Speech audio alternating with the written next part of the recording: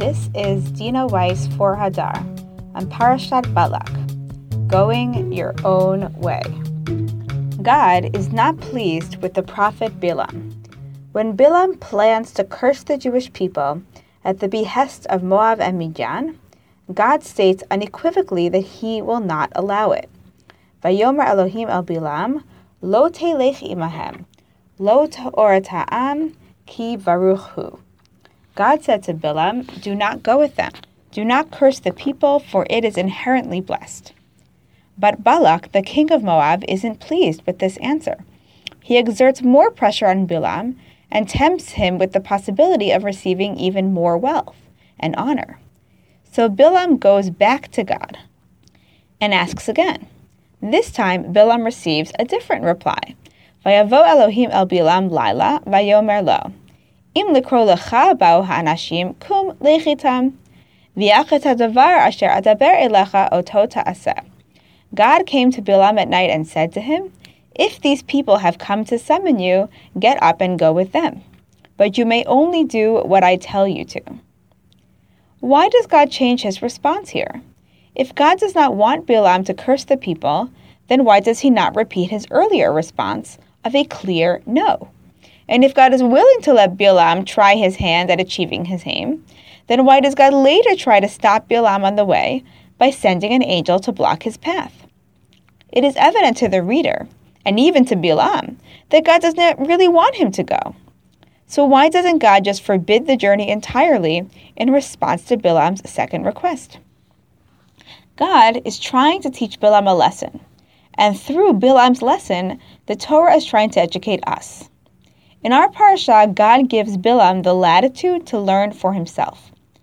By paying attention to God's process here, we can come to understand the true value of giving others and ourselves the space to make mistakes, and the way in which the freedom to make and experience our own errors encourages us to be better than we would have been if we had never been allowed to stray.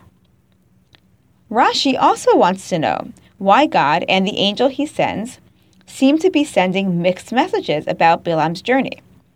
He explains that while God is clear about not wanting Bilam to go, Bilam himself is quite clear that he does want to go.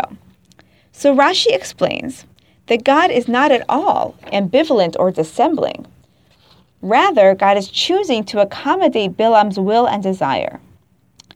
Rashi quotes the Talmud's explanation of God's decision. Amar Rabba bar Rav Huna, Amar Rav Huna, V'amri la Amar Rav Huna, Amar Rabbi Elazar, Min ha-Torah u'min ha-Nevi'im u'min ha-Ketuvim, b'derech she'adam rotza leilech, ba molichin oto. Min ha-Torah dichtiv, lo telech imahem, uchtiv kum lechitam. Ha-Nevi'im dichtiv, ani Adonai Elohecha, melamedcha leho'il madrichacha b'derech telech. Min ha-Ketuvim dichtiv, im leleitzim hu yelitz, ul'anavim yitain chen. Rabba bar Rav Huna said that Rav Huna said, or maybe Rav Huna said in the name of Rabbi Elazar, it is testified to in the Torah, the prophets, and the writings that a person is walked down the path that they want to walk. In the Torah it is written, do not go with them, and then it is written, get up and go with them. In the prophets it is written, I am God who teaches you well, guides you in the path that you should walk.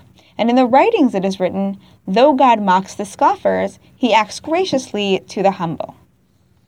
According to the Talmud, Bilam is being told that he may go only because God already knows that this is where he wants to go, and is guiding Bilam down his chosen path. However, there are two ways to understand what it means to say that a person is walked down the path that they want to walk. If we read this adage through the lens of the verse in Mishlei, it seems that this verse is essentially punitive. God is mocking the scoffers and washing his hands, as it were, of their behavior. This statement is essentially sarcastic. If that's where you want to go, fine. See if I care. In fact, I'll help you get there. However, when we read this adage through the verse in Yeshayahu, the goal seems to be pedagogical.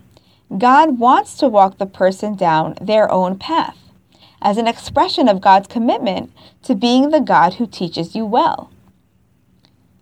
Yet, how does God's choice to invite Bilam to go with Balak's retinue have educational value to Bilam? Why is this more educational than simply refusing to let him go? One theme that repeats itself throughout the story is that Bilam does not really have any ability to curse the descendants of Abraham. God promised Abraham, "Va'avarecha mevaracheka, u'mekalelcha aor, v'nivrechu v'cha kol mishpachot ha'adama."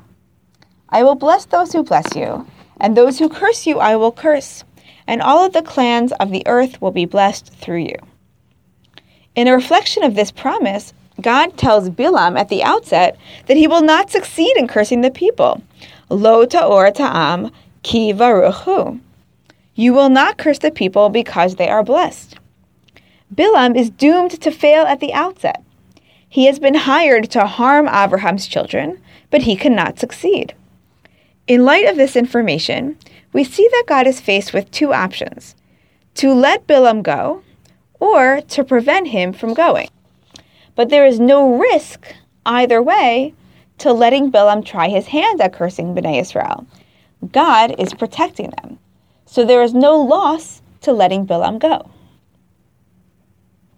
And if God does choose to let Bilam make his attempt, then God creates the ability to teach Bilam a critical lesson. God isn't setting Bilam up to sin. God is setting Bilam up to learn. One of the Jewish tradition's most insightful and loving educators is Rabbi Kalanimus Kalman Shapiro, the Piazetzner Rebbe, author of the Chovat HaTalmidim. Chovat HaTalmidim is a book that is written for middle school age students who are just beginning to understand what it means to be a student of the Torah. But its introduction is designed for parents and educators, instructing them in how to understand their children and students, and training them in how to teach both strategically and effectively.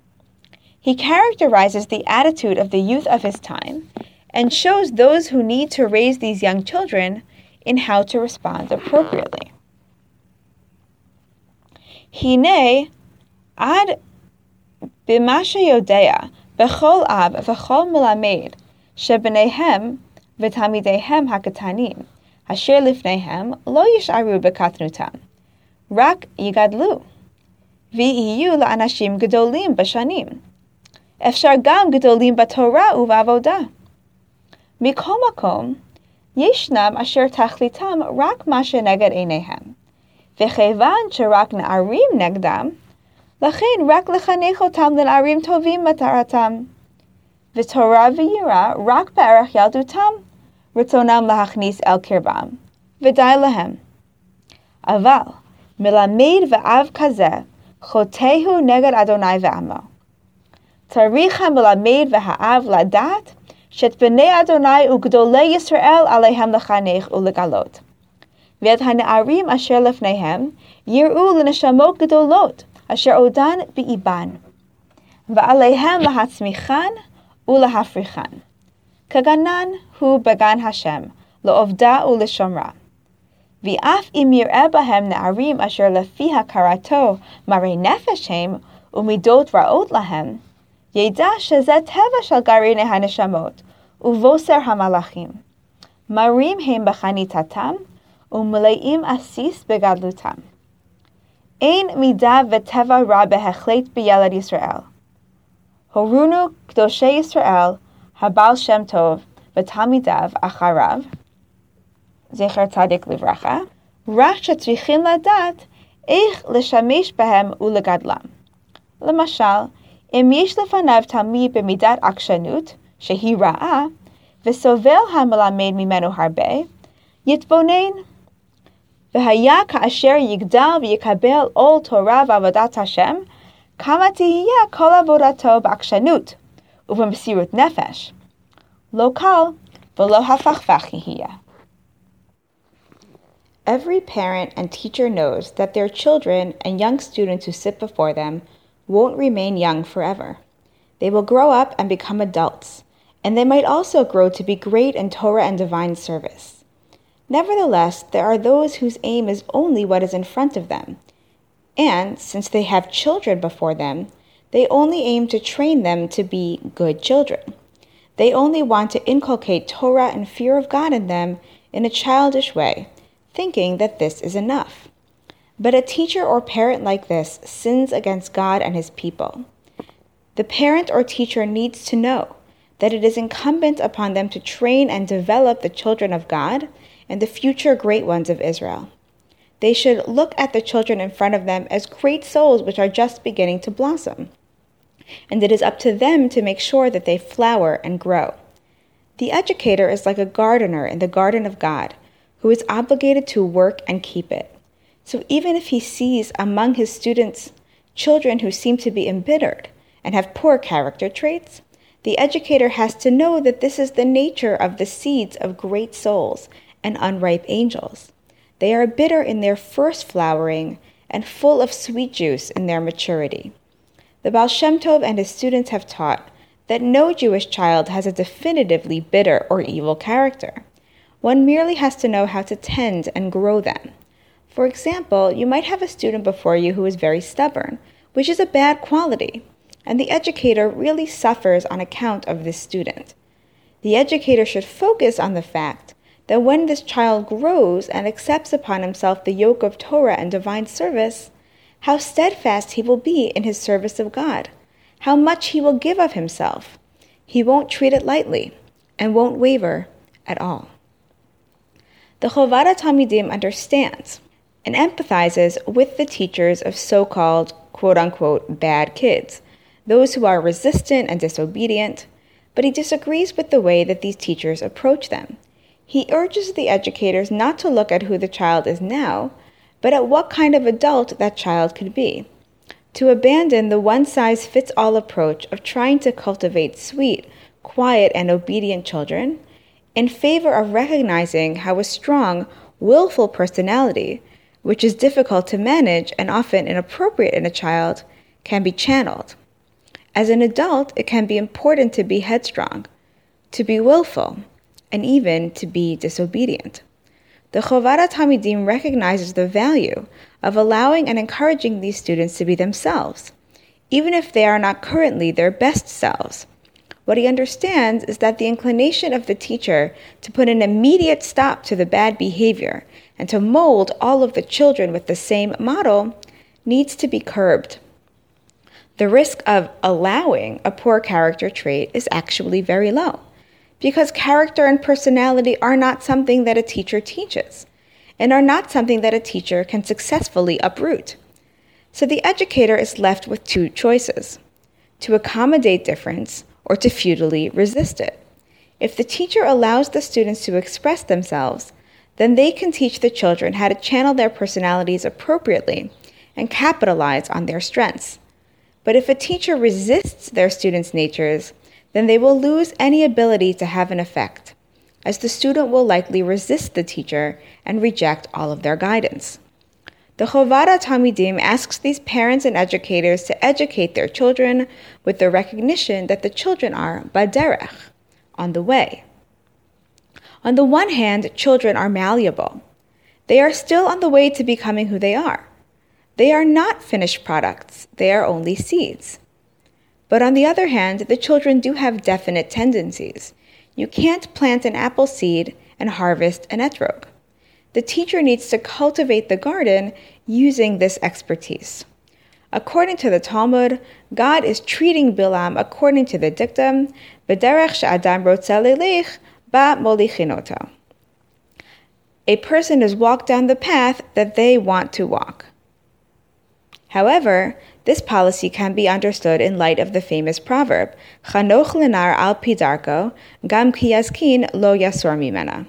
Educate a child according to his path, and even when he ages, he will not err from it. And we see the fruits of God's educational strategy as we proceed through the Parsha. At first, Bilam is resistant to God's refusal to let him go, and he is susceptible to the pressure of the king, his servants, and his gifts. Then Bilam goes to curse the people. But when he opens his mouth, he finds that he is a puppet, only speaking the words of blessing that God has placed in his mouth. However, at the end of the story, Bilam decides to bless the people of his own accord. Vayar Bilam ki tov b'nei Adonai levarech et Yisrael. V'lo halach kefam befam likrat nechashim, vayashet al hamidbar panav, vayisa mishalo vayomar, ne'um Bil'am beno be'or, u'ne'um hagever shetum ha'ayin. Ma tovu ohalecha Yaakov, mishkenotecha Yisrael. Bilam saw that it pleased God to bless Israel, so he did not go, as at other times, to look for omens, but set his face towards the wilderness. And he uttered his oracle, saying, The oracle of Bilam, son of Beor, the oracle of the man whose eye is clear. How fine are your tents, Yaakov, your encampments, Yisrael. This educational principle is relevant not only to parents and children, educators and students, God and his prophets. It is also relevant to each and every one of us. As adults, we are obligated to train and develop ourselves into the great souls that we can become. And the lesson here is that, as we try to improve ourselves, we need to recognize what our innate traits are. We should be cultivating and directing ourselves, rather than trying to fit an abstract model of what goodness looks like. We should be educating ourselves to capitalize not only on our strengths, but also on our weaknesses, channeling them in a way that serves the greater good. Wishing you a Shabbat of individualized strength. Shabbat Shalom. Thank you for listening to our weekly Divrei Torah. To see more from our archive, please visit hadar.org/Torah.